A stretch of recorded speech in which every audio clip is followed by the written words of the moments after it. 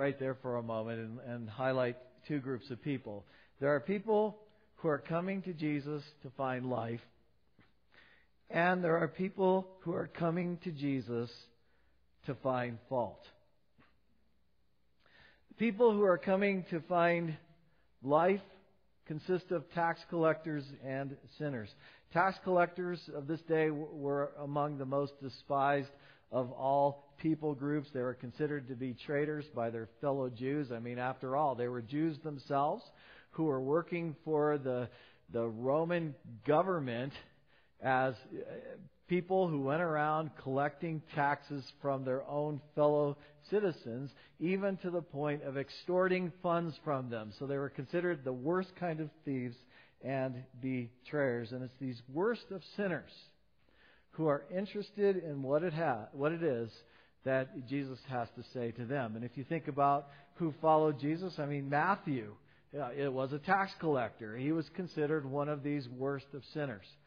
Perhaps one of the most familiar of characters in the Scriptures is Zacchaeus. And Scripture specifically says of Zacchaeus that he was the worst of sinners. He was a tax collector.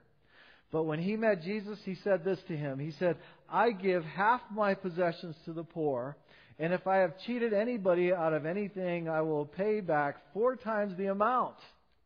And this is what Jesus said about him. He said, "Today salvation has come to this house because this man too is a son of Abraham. For the Son of Man has come to seek and to save what was lost." So we have tax collectors and sinners who are coming to Jesus because even though everybody else is rejecting them in this setting and in this culture, Jesus is offering them a message of hope. The second group of people, those who are coming to Jesus to find fault, this would consist of the religious elite, the moralist, the people who think they've got it all together, the Pharisees, those who understand God's Word and God's law. And here they are like vultures hovering over Jesus, looking for an opportunity to pounce on Him, to attack Him, and to destroy Him. And here they are. What are they saying of Jesus? This man welcomes sinners and eats with them. They thought they were saying something horrible and condemning, while the reality is they were proclaiming the glory of the gospel. Jesus welcomes sinners. And they had no clue what it was they're doing at this point. The Apostle Paul was one of these moralists, one of these religious elite who finally had an awakening. And this is what he said about himself. He said, "Here is a trustworthy saying that deserves full acceptance. Christ Jesus came into the world to save sinners, of whom I am the worst." Jesus eats with sinners. Jesus welcomes sinners. He identifies with sinners. He fellowships with sinners. And for that reason, there's hope for every one of us in this room. It's good news, my friend. Come to Jesus. And if these religious people even had a clue as to what all of this was about, they would have had great rejoicing because they would have recognized they themselves were sinners who were in desperate need of a Savior, and that lost people matter to God, but instead we find them finding fault. So why would they be so condemning? Why were they so hard on Jesus? Well, they've done such a good job at defining those things that are clean and those things that are unclean that they couldn't associate with certain people. They just weren't. They were off their radar. Why would they want to associate with them? They didn't fit into their social group at all.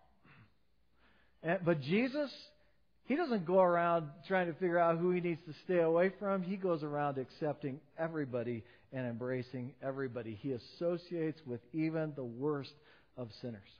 So just a couple of applications right away here. And this is really the driving application of this whole text today because it's just an amazing text. Number one, have you come to Christ for life? Okay? Or are you still on the side where you're finding fault? And if you're on the side where you're finding fault, you're probably some moralist who thinks you're just good enough. Okay? Come to Christ for life. Okay? Secondly, what keeps us from associating with people who so desperately need Christ? And we do this in church. I mean, it seems like, we kind of define who we'll hang with and who we won't.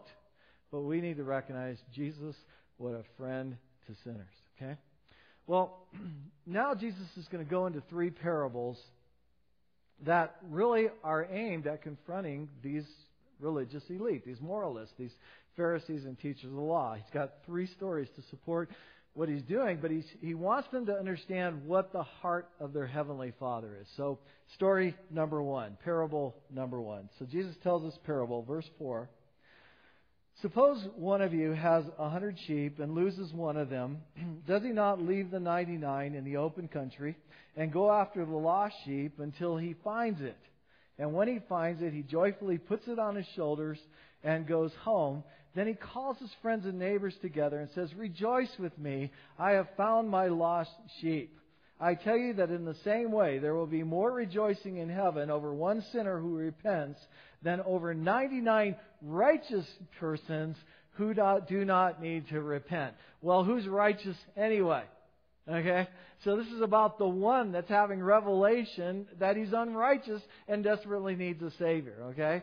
There's only one thing that we're sure about that will make those angels sing and shout. It's when a sinner makes the Lord his choice. That's when the angels rejoice. Yeah! Okay? That's what we've got to remember here. So lost people matter to God. I really enjoy listening to Chuck Smith, pastor of Calvary Church Costa Mesa. You may know who he is. That church is considered to have been the epicenter of the Jesus movement of the 1960s. There were times when Pastor Chuck was baptizing thousands of people at a time.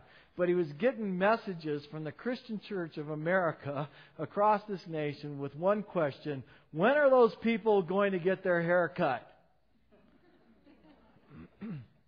Well, that doesn't matter in God's kingdom. Because in God's kingdom, the only thing that matters is that sinners are coming home. And yet we tend to have this critical eye. Verse 8, story number 2. Or suppose a woman has 10 silver coins and loses one. Does she not light a lamp, sweep the house, and search carefully until she finds it? And when she finds it, she calls her friends and neighbors together and says, "Rejoice with me, I have found my lost coin." In the same way, I tell you, there will be rejoicing in the presence of the angels of God over one sinner who repents. So notice the natural response in the kingdom of God to a sinner coming home to their Creator.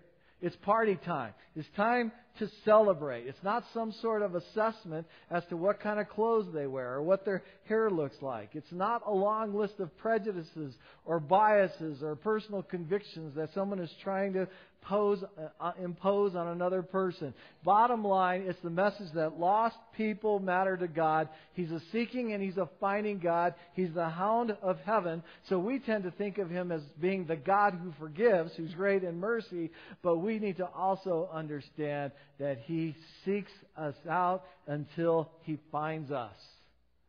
Yeah. I mean, do you remember the day that the Lord found you?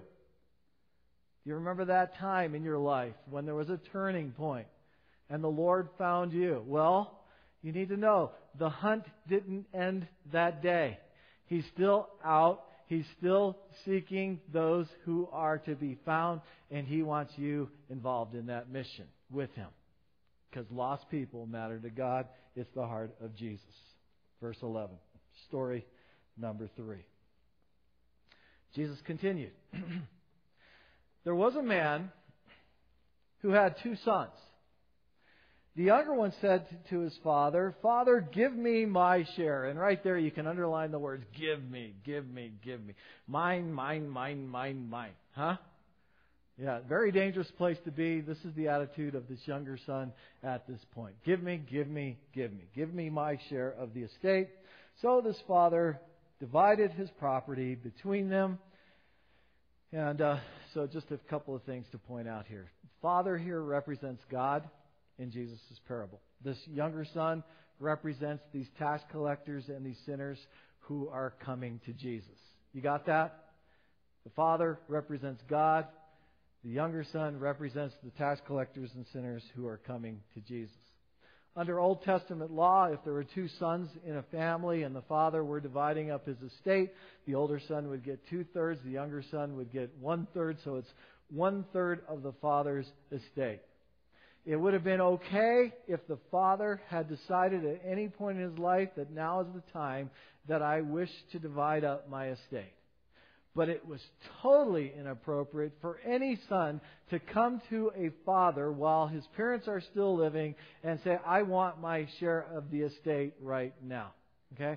In fact, it would be on the level of saying to his father, I hate you and I wish you were dead. And what it boils down to is the statement that you heard me say a moment ago that's just been resounding in my brain continually this past week. And that's this. It's about this son caring a great deal about the father's stuff, but not caring a great deal about the father himself. I want your stuff, I just don't want a relationship with you. And so there's a huge application that we all need to consider right there, and that is, do we really want the father, or do we just want his stuff? Because I think oftentimes that's what church is about, is how do we get more stuff out of the Father? How do we get, in an arm wrestling match with Him so we win more? But the fascinating thing is like Matthew 6:33, where it says, seek first the kingdom and His righteousness. So that's about seeking God first. And then it says, all these things will be added to you. It's an understanding that it's only out of a proper relationship with God that God is able to bless us. So it's a huge, huge deal for me this week.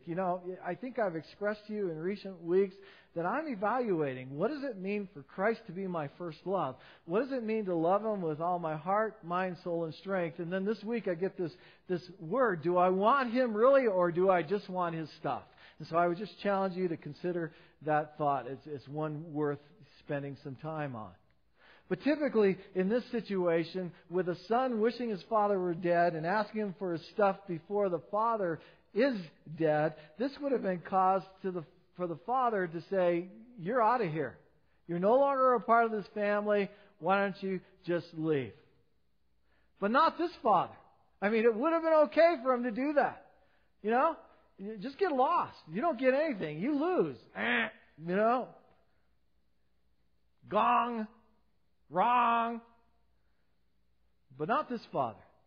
This father goes ahead and gives the son exactly what it is that this son wants. The Greek word that's used here for this word property is a great word. It's the word bios, and you know that word because it's the word from which we get biography and biology. Bios. It means life. It means, Father, give me my share of your life. Give me my share of your livelihood. Give me my share of that which you use not only to sustain yourself, but that which you use to sustain those that you care so deeply about. The younger son is literally saying to his father, Father, tear your life apart so that I can have what I want. It's such an extreme story at this point that the people who are listening, these Pharisees and teachers of the law, are saying, no way, that's impossible, that's not going to happen. No reasonable father would ever divide up his livelihood for such a foolish son, especially a son who demonstrates such hatred to his father. But the father gives it to him anyway. Father realizes that the only way he has a chance of winning his son is by giving his son exactly what he wants. Giving his son exactly what he wants.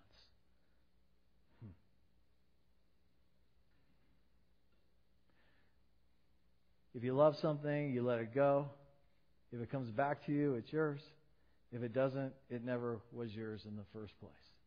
Somebody else has said this: a man's worst difficulties begin when he is able to do just as he would like. And it's only in doing life apart from this Father that the Son reaches that place where he has the capacity of bumping his head against the wall and waking up. And at that point, realizing how desperately he really needs his Father. I've recently heard that that you can talk to a wise man, and a wise man will hear you. He'll receive from you. You can confront a wise man. And if you mean well in confronting the wise man will receive from you exactly what it is you have for him. But you can't talk to a fool. You can't confront a fool, because if you try to talk to a fool or confront a fool, it's just going to escalate to this big argument, and it's not going to get you anywhere, because a fool needs to bump his head to have an awakening. And the amazing thing here is that we've all been fools. And there's hope for the fool, because if at last we come to the place where we have an awakening, then everything turns. It never matters where we are in the race. The only thing that matters is that we finish well. Verse 13. Not long after that, the younger son got together all he had and set off for a distant country. Now, that's not just talking about a far-off place. It's also talking about a far-off heart. Okay? Yeah, set off for a distant country, and there squandered his wealth on wild living. The parable of the prodigal son.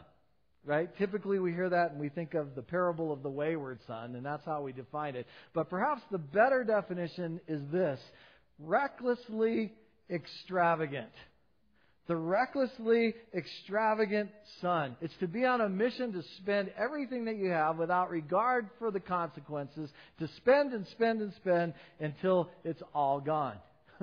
And when you define prodigal that way, you have to say, now hold on a minute. If this son was prodigal, then don't we have to call the father prodigal as well? Because the father becomes recklessly extravagant in this parable at extending grace and forgiveness and mercy to his son. We have a recklessly extravagant heavenly Father. It's the Father who will eventually have that opportunity to give His Son the greatest gift of all in welcoming him back into a relationship. Verse 14. So after this recklessly extravagant younger brother spent everything, there was a severe famine in that whole country, and he began to be in need. So he went and hired himself out to citizens of that country. This would be a Gentile, non-Jewish country, unclean people. So this guy sent him into his fields to feed pigs. Unclean animals in a Jewish culture. This boy longed to fill his stomach with the pods the pigs were eating, but no one gave him anything. Wow. So Jesus gives the story to these Jewish teachers and leaders, and they're probably on the verge of wanting to puke. I mean, not only is the son disregarding his father and demonstrating hate toward his father, he's working for non-Jews. He's feeding their pigs, and they had a statement back then that said, "Cursed is the man who feeds the pigs." You know, they would have thought there's no way, this is impossible, this job is forbidden of Jews. Pigs considered to be so unclean, but not only is this guy working with these pigs, this younger son is envying pigs.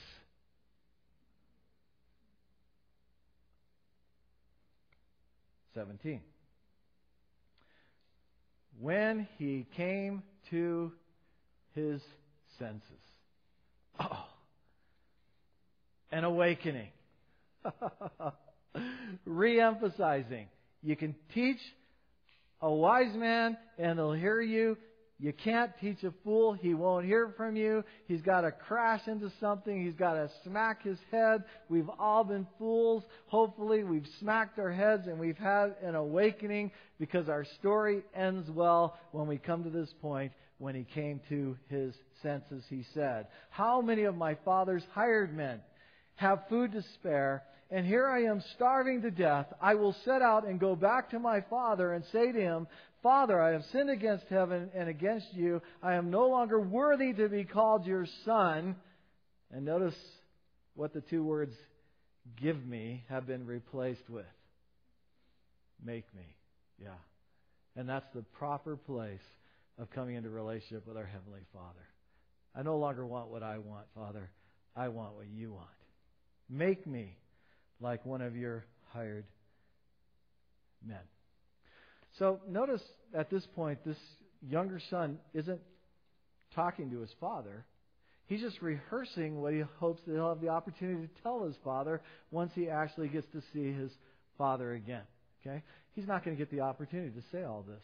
So we go on, verse 20. So he got up, went to his father, but while he was still a long way off, his father saw him and was filled with compassion for him. He ran to his son, threw his arms around him, and kissed him.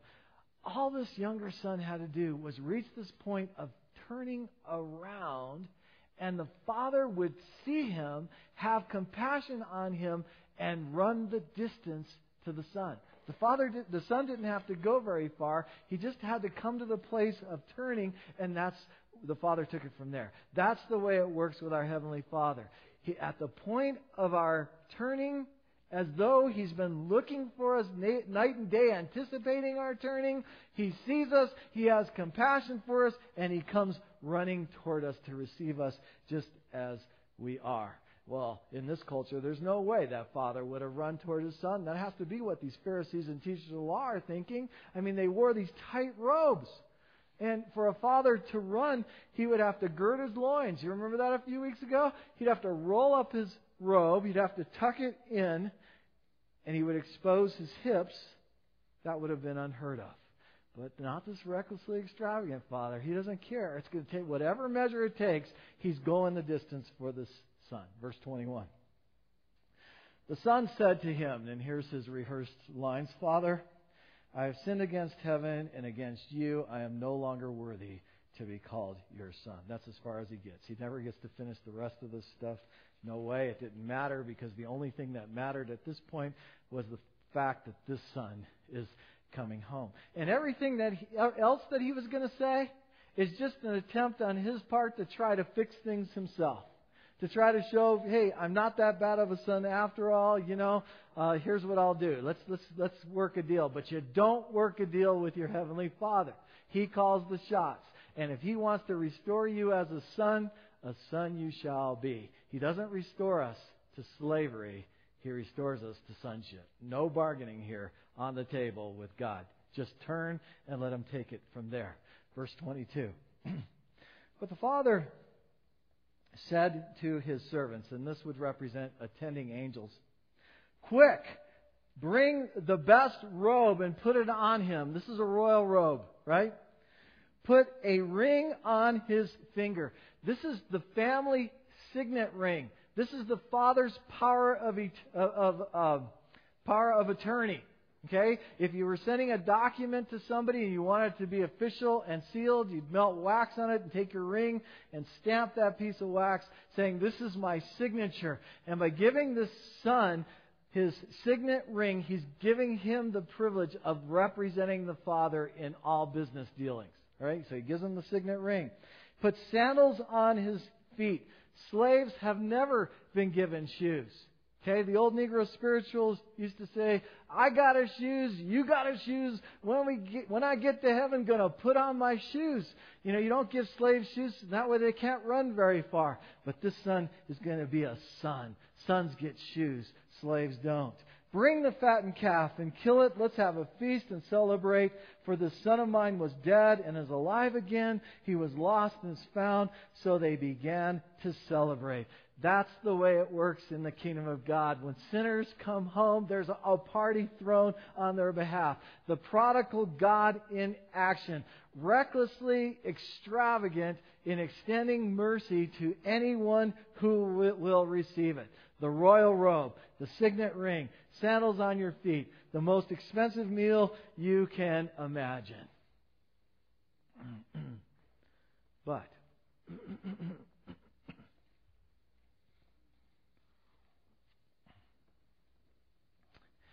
you remember who he's talking to? He's talking to the moralists. He's talking to the legalists. He's talking to the religious leaders. He's talking to the Pharisees.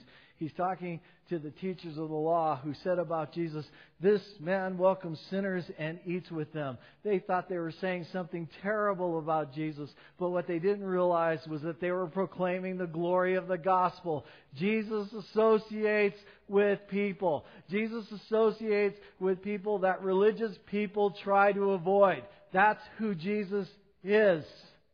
And God in heaven wants us to understand a few things. Hear these now. His reckless, extravagant grace covers any sin that you have ever committed. His recklessly extravagant grace doesn't depend on your sense of worthiness, but in the reality of your unworthiness. That His recklessly extravagant grace simply calls to all who will hear, "Come home." That His recklessly extravagant grace will cause Him to run the distance to you, even though you are still a long way off. And this kid still had pig residue on him. He wasn't cleaned up yet. He won't be cleaned up until he gets home. The father is saying what he wants done for his son, but this father is falling all over his son before he even has a bath, because he's recklessly extravagant in His great love. And that's His attitude toward you. Verse 25. Meanwhile,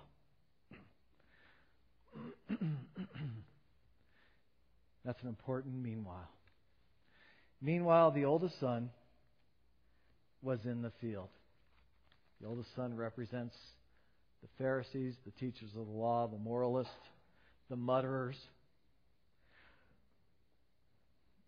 When he came near the house, he heard music and dancing. So he called one of the servants and asked him what was going on. "Your brother has come home," he replied, "and your father has killed the fattened calf because he has him back safe and sound." The older brother became angry and refused to go in. So you can see right here that the religious elite and the moralists cannot share in the joy of salvation because they do not understand the heart of God. They can't rejoice that Jesus associates with sinners. So his father went out and pleaded with him. So notice the father makes the same effort with the older brother he made with the younger brother. He went out and pleaded with him.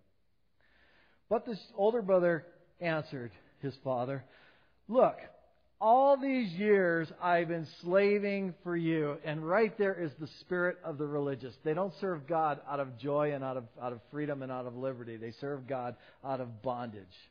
Okay? They want to stand before God and brag about all their Sunday school merit pins and all the wonderful things that they've done and all the wonderful things that they are. "All these years I have slaved for you and never disobeyed your orders, never disobeyed your law. Yet you never gave me even a young goat so I could celebrate with my friends. But when this son of yours..."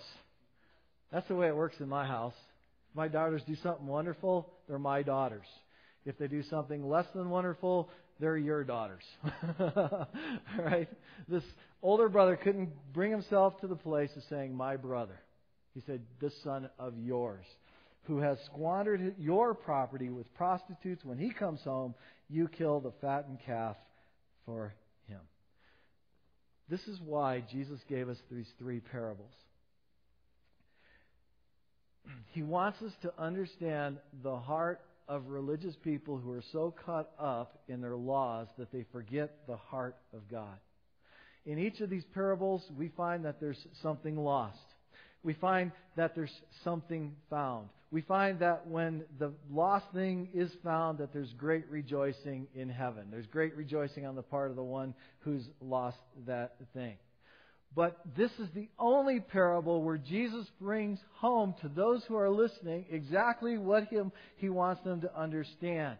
That Pharisees have this attitude that says, "This man welcomes sinners and eats with them," and thinks that they're saying something that's totally demeaning of Jesus.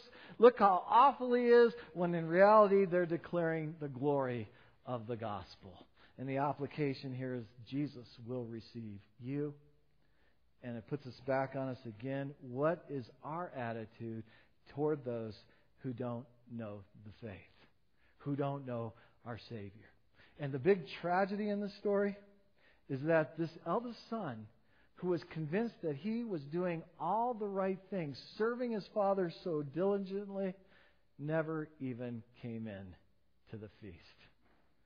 And if the feast represents the Lamb's Supper on the great day of Jesus' return, he missed the feast. Just like his younger brother, he wanted the Father's stuff. He just didn't want the Father. And Jesus, again, in this parable, doesn't tell us the rest of the story. I mean, did this older brother have an awakening? Did he turn around? Did he come to understand the Father's heart? Did he eventually come in and enjoy the feast? Or was he so caught up in his personal goodness that he missed out on all the wonderful blessings that his Father had prepared for him? My son, the Father said, you are always with me. Is that enough? And everything I have is yours, the result of a proper relationship with the Father. But we had to celebrate and be glad because this brother of yours was dead and is alive again. He was lost and has been found. There have been a lot of great sermons preached on the parable of the prodigal son. Typically, they focus on this son, the younger son's leaving home and his rebellion. But rarely do we see the primary purpose of the parable, that Jesus is confronting these religious people who have no category for the kind of people that Jesus associates with. Okay? In the first two parables, we see that God cares about lost things. That's important. But we have to understand the heart of the Father, that He welcomes sinners to the point that every church, not just this church, but every church needs to have a sign out front that says, only sinners welcome. Jesus eats with sinners. He loves it when people have a turnaround and come home. And I think for too long, the church, and my introduction to church has been guilty of moralism. Imposing our convictions and our values on everybody else, go around finding fault with a society that's only operating out of what they understand. What do they understand? They understand flesh. What does flesh say? It says, feed me. I want. Give me. Give me. Give me. And we look at the nation and we say the world is falling on its face because we've lost God. It's not the world that's lost God. It's the church that's lost God. And when the church loses God, then everything else is in trouble. So it's up to us, my friends, to understand the heart of God, that He cares about lost people, but we can't go around as God police telling people and wondering, why do they put those marks on them? Why do they put those holes in themselves? Why do they cut themselves? Why do they do this and do this? Expecting them to live up to our values without even knowing our Savior. And you know what that does? It undermines the power of the gospel. Because when Christ comes into a life, the Spirit infuses that life so that the person understands now the heart of God, so that the heart of God comes alive in that person, so that they can live out everything that God desires them to be. Not what the church desires them to be, but what God desires them to be. Because we look at the outward appearance, but God looks at the heart. So who are we today? Well, some of us are younger brothers. We want our stuff. And we just want to distance ourselves from the Father. Okay? And there's nobody going to talk us into anything. We've got to bump our heads and crash and come to an awakening, this place where we realize how desperately we need our Heavenly Father. But most of us have probably tried really hard all of our lives to be older brothers. I mean, we want to do everything that it takes to fit into this thing we call the body of Christ, to look just right, to act just right, to the point that we've become critical of those who don't live up to our standards. And God wants us to hear today, Jesus, what a friend to sinners. He rejoices more over one lost thing being found than 99 that go around thinking or patting themselves on the back for exactly how righteous they believe they are. And to both groups, the Father says the same thing. He says, come home. Come home. Just come home. Yeah. That's the Word of God. I just want to give you a moment to consider what it is that God wants you to know today and what He would want to do in your life in accordance, what His Spirit would like to do, what you need to do, and just take that time between you and the Lord. And I'll do the same.